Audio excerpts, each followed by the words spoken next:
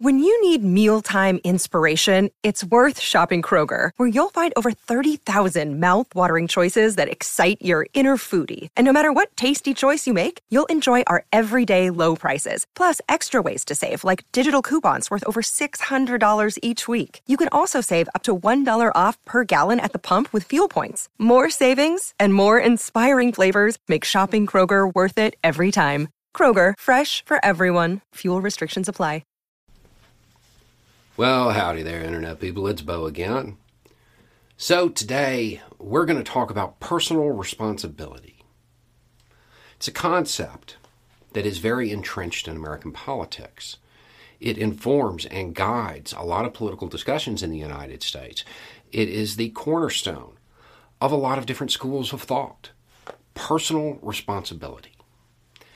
The general idea is that if we exercise personal responsibility, we will end up being more free.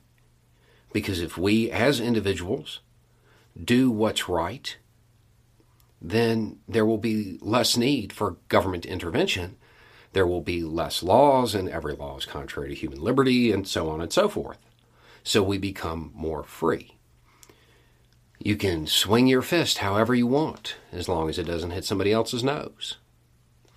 Foundational element of small government conservatives, of libertarians, of the libertarian side of the right wing.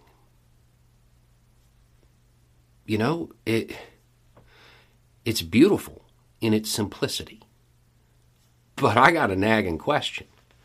Where's it at? Right now, where's it at? Because I don't see it. I hear the same thing from the small government conservatives, from the libertarians, that I hear from the Republicans. You can't make me wear a mask. If you're of that personal responsibility bent, if that's part of your school of thought, that's only half the sentence. You don't need to make me wear a mask because I'm already doing it, because I'm exercising that personal responsibility. Because I understand that when I'm walking around unmasked, unvaccinated, that the stuff that's coming out of my mouth every time I cough or sneeze, that is hitting somebody else's nose. Where's it at? I don't see it.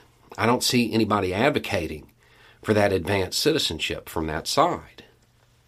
And it's sad because this is a golden moment for the small government conservatives, for the libertarians. They could be scooping up so many disaffected Republicans right now. But they won't, because they're just using the same contrarian talking points. There's no difference.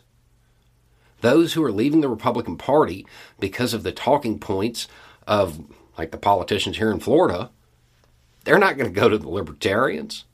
They don't want to go to the Democrats, but that's where they're going to end up, because there is no discernible difference. Because you're not giving them anything to support. You're just parroting the same talking points as the Republicans. You're not giving them something new. You're not saying, hey, you know, we don't need this. We can do it ourselves. They're not looking for a new philosophy. They're not looking for a new school of thought. They're just tired of seeing funeral processions. And you're not giving them anything that's going to stop that. In fact, they probably see you as making the problem worse. And it also goes against the whole idea. For years, libertarians have been out there doing outreach, trying to be like, no, we can build the roads.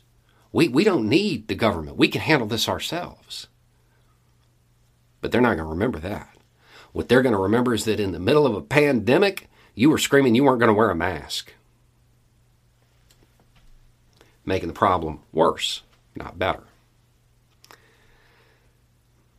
It's really hard for somebody to look at that school of thought and think, hey, yeah, we can self-govern.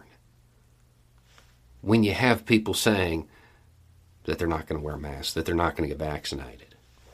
Because that doesn't warm people to the idea of self-governing, it convinces them that we definitely need a government because there's some people out there that just aren't thinking right. Never seen anything so self-defeating in my life. And really, this could have been the period during the end of the Trump years, and right now, the Libertarian Party could have came into its own. Could have became a real force instead of just a spoiler party. But as simple as that philosophy is, you have to act on it. You have to exercise that personal responsibility. If that's your school of thought, own it.